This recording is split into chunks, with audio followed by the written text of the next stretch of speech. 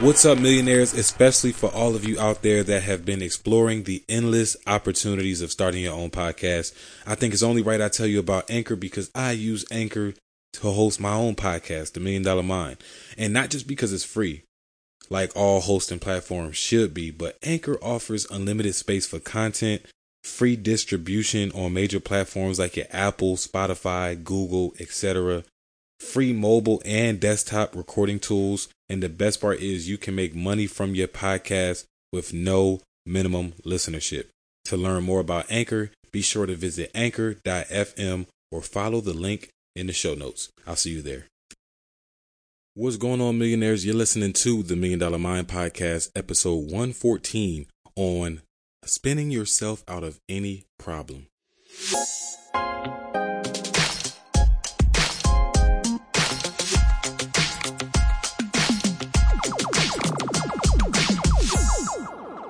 Welcome back, millionaires, to yet another episode of the $1 Million Mind Podcast. Today, we're going to be talking about the spin method of selling. And even if you're not in sales, you can really use these methods for just problem solving altogether. And we could all use some better problem solving skills, right? But before we get into today's episode, I definitely want to encourage you all, if you are enjoying the $1 Million Mind Podcast, you're enjoying the topics, you're enjoying our guests, you're enjoying me, and you're loving the show, make sure that you take at least 1 minute to go leave us an honest review and a rating on whatever platform you are listening to us on to show your appreciation for the show. And that way we can just get some ideas and just some feedback on how you guys are really enjoying this. So with that being said, let's get into today's episode. Welcome back to the $1 Million Mind Podcast. I'm your guy, Kai Speaks, and this is the #1 passion and attraction podcast in the world. Of course, thanks to each and every one of you. This is also the only place, right, for tips and tricks on identifying your passions and attracting opportunities to make a living while living your dreams.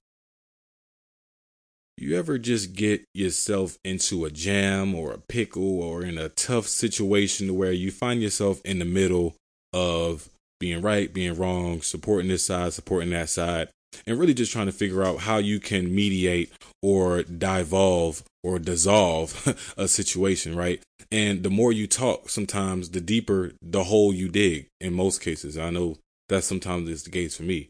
The more we try to talk our way out of it, we actually talk ourselves into a deeper hole. And that can be very difficult to, climb out of that hole once you have dug the hole so deep. So you learn quickly that it wasn't anything you could have said, which is why you realize that talking actually got you deeper in the first place. So it wasn't necessarily anything you could have said to make the situation better. Instead, you needed the other person to identify and say the problems themselves so that you can better find the solution, or even have them tell you the solution themselves. And it's all about asking the right questions, which is why we're even into this conversation today, talking about spinning yourself out of every problem. Spin method has been a method that has been around since the mid to late 80s. And it really changed the game as far as how sales professionals were, understanding how to get sales, right? And it's important that now we also understand, because I think some of us still have this idea of why they don't want to get into sales, because they don't want to, get into the sleazy, cheesy, slick talking catchphrases and, just like Wolf on Wall Street type of sales, right? And it's not necessarily what sales is anymore. Sales is more of taking the problem solving approach / consultative approach, really listening to the problems of your client, of your person, of your partner, whoever it may be that's on the other side of this wall, this invisible wall that is the problem that needs to be solved, right? It's more so about just talking them through the problem, identifying what the core problem is, and then figuring out what the best solution is at the end of the day. Because even outside of sales, can we all admit we can use the same method for just conflict resolution in general? Once I learned that I actually started becoming very good at sales when I stopped thinking that sales was just this slick talking, oh yeah, I could get you that on whatever you need. And that very methodical way of just slick talking a person into getting something because they don't understand. Where now I'm learning that is more so about making sure they do understand, but not only that they understand, but they say the solution themselves, and they alone, without you, well, with you asking the right questions, but they come to the solution themselves, and they identify what the core problem is, and they identify what the pains are of that problem as well, right? A really good question trumps a really good response anytime. I promise you. Like, a person can say something and you may be really good at handling objections. You may be really good at, smooth talking your way out of situations. Cause I'm pretty good at that myself. Right. Which is why I kind of naturally was good at sales, but being naturally good at sales and having a fundamental, skill set of understanding what this spin method is, it was night and day as far as my results. So, I mean, you can be really good at responding to objections and handling phones and things like that.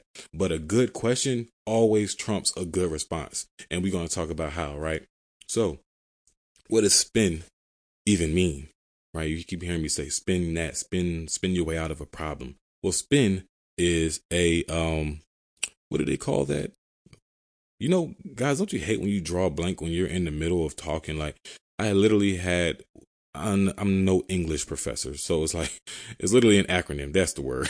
It's an acronym for different phases of a call or of a conversation that you may go through. And you may not always go through all 4 phases in one call or one sitting or one conversation, right? But you definitely want to get through all 4 phases to identify the problem. It is identify the core problem and come to a solution. It is imperative that you come to all 4 phases.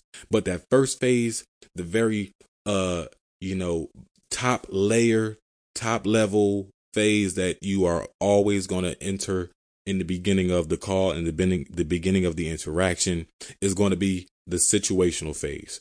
And what the situational phase is, this is the phase where you focus on gathering intel, gathering information, trying to figure out what the quote unquote situation is. That's why it's the situational phase. You're going to be asking a lot of questions like who, what, where, right? A lot of these questions like, who is the person that typically handles this? What do you typically do in this situation? Where did you first find out? Where are you trying to move in after this, right? If we're talking about homes, okay, got it. Have you already thought about where you want to move when you sell your home? Like that's all situational, right? These are all the situational questions, and it's imperative that you want to start thinking about good situational questions, especially if you're in a role, human resources role or sales roles where a lot of your conversations can be repetitive, right? The what stays the same, but the who just changes. Then it's definitely good to get a question bank of some very good, like in every phase, you want to have a set of questions that you can always rely on to get you a good response. Okay. The second phase is your P, the problem phase. This is where you identify the pain of the client. You're starting to figure out, okay, the reason why they don't know where they want to move yet is because they don't even have the money to even do the transition. These types of things are uncovered in the problem phase. And it's all about, again, asking great questions. So you can ask questions like, how long do you think it will take you to move?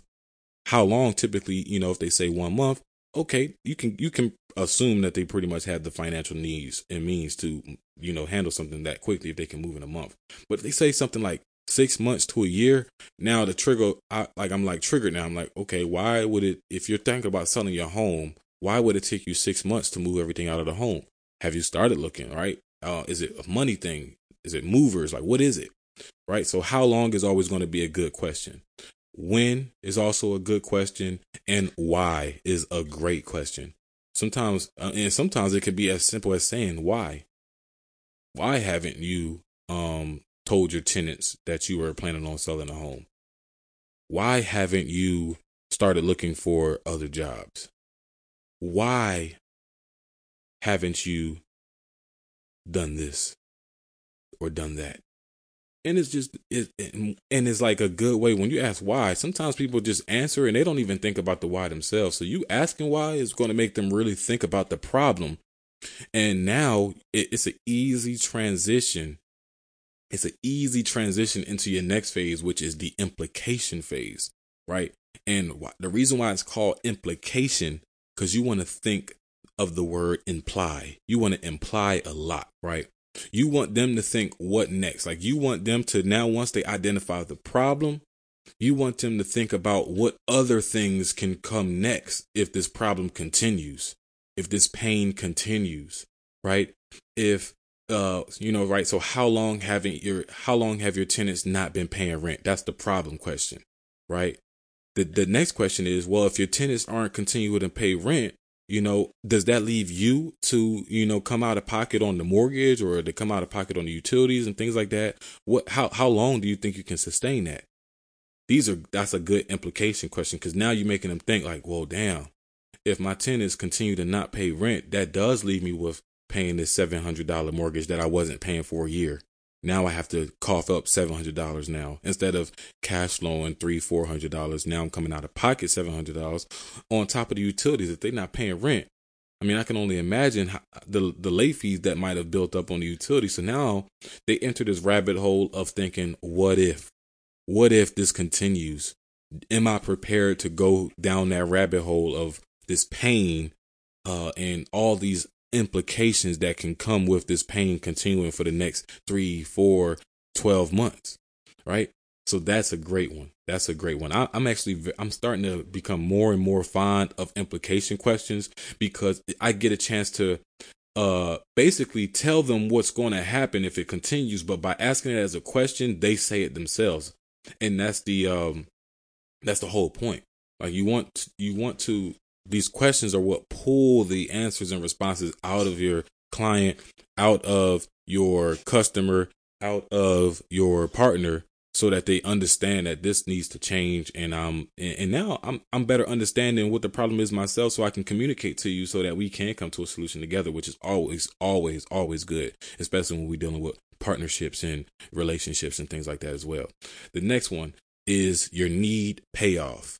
Need payoff. It sounds a little tricky, but it's actually very simple. It's just a solution disguised as a question. That's all it is, right? And it sounds like questions like this. Would it help if I could help your tenants, move and transition, and, we wait until closing so that you don't have to let them know that you're selling the property, da-da-da-da-da. Wouldn't it be easier if you just went ahead and evicted them since they're not paying rent, right? These are very borderline, need payoff questions. A need payoff question is definitely probably one of the harder questions to form and definitely have a question bank of, because you're relying on the core problem to reveal itself to you before you can, come up with that need payoff question. Need payoff is definitely the phase where it takes you to get all the way through the call, all the way through to all 3 phases, so that you can get that practice in asking quality need payoff questions, right? But it's definitely something that you're going to want to practice on, and just jump in the waters, right? Don't wait. Continue to do research outside of this episode. It's called Spin Method. There's books, there's articles, there's YouTube videos. There's a ton of content on spin methodology that you can look into today after this episode, and really just better understand what each phase is, how important each phase is, and the other types of questions that may be more relatable to your industry. Because naturally, I'm going to give you a lot of questions that I typically ask, which is real estate problem solving, with my students and things like that. So definitely want to continue. Learning never stops, and that's the mindset that we have to carry, that learning never stops. And the most successful problem solvers, aka successful business owners, CEOs, sales reps, partners, etc., they learn to ask really good questions and then shut up. Sometimes we ask a really good question and then we continue to talk where the person even forgot what the question is. And another thing, just shutting up is so strong. Silence is golden. I know we heard people say that before. Silence is golden. And I've learned that so quickly. Like when you drop a price on somebody, you got to give them time to think about what that even means, right? You can't say, yup, the package is $19.99 and that's going to come with XYZ and you're going to get ABC and all this other stuff. You start talking in circles and they forgot what the price was again, and they didn't really get a chance to react. You didn't even get a chance to get an idea of what their comfort level was with that price.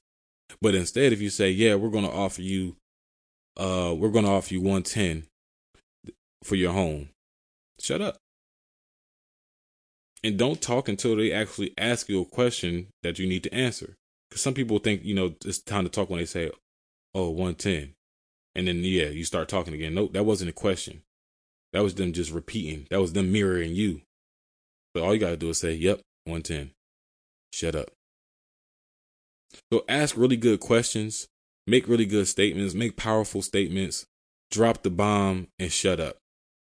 Because it gives them time to think. It gives them time to respond. And that's what you're looking for. The goal at the end of the day with sales and problem solving is to listen more and talk less. You cannot produce solutions to people. You cannot provide what people are looking for if you don't give them an opportunity to tell you.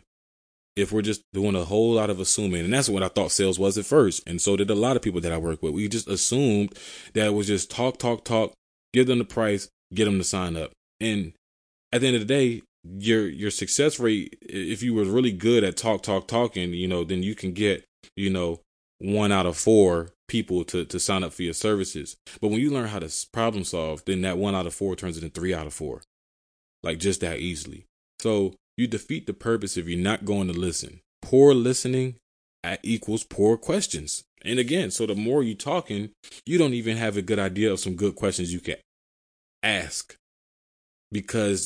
And your questions are going to come off as stupid, disrespectful sometimes, dismissive even, and just poor quality questions, like questions that often get a yes or no response because you weren't listening long enough to get the context. I just hit the hell out of this mic. You weren't listening long enough to get the context so that you can ask a great question to get the content you need to provide the solution and to mold the solution around what they're looking for, right? So think of a recent problem that you needed to solve and think of which questions would have helped you better identify the problem in the first place. Wouldn't it be much easier than guessing what the problem is? If you can get that person to literally tell you what the problem is, don't we think that will be much easier than trying to guess what the problem is, right? Not all problems that people present are clear, but the spin method brings clarity to problems. It peels the onion back slowly to where you and the person that's the onion start to cry, right? Literally and figuratively. So a little quick pro tip for today. In repetitive roles, like I mentioned, it would be wise to have a question bank.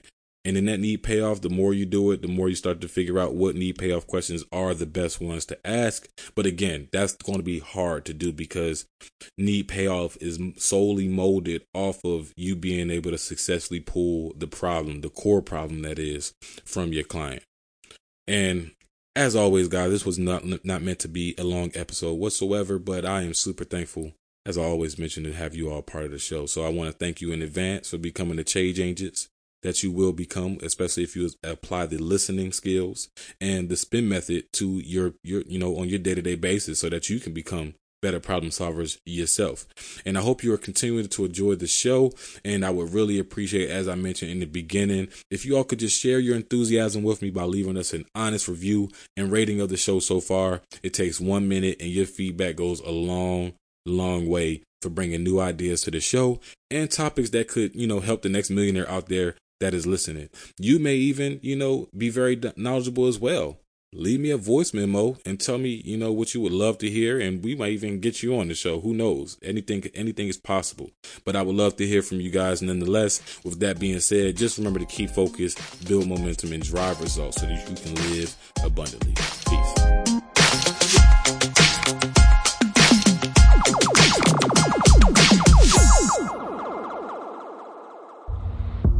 Hey guys, so thanks to you all, the $1 Million Mind podcast has went global.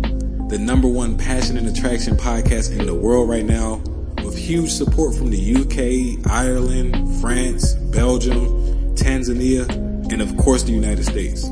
With this accomplishment, we are getting bigger and better than ever. Now that said, we are soon incorporating video production and YouTube platform to the show so you guys can witness the podcast in full effect. You can now become a supporter of the $1 Million Mind podcast by visiting the link in the description below. Share your support with me via email and you will receive a free gift. 'Tis the season to give. Peace.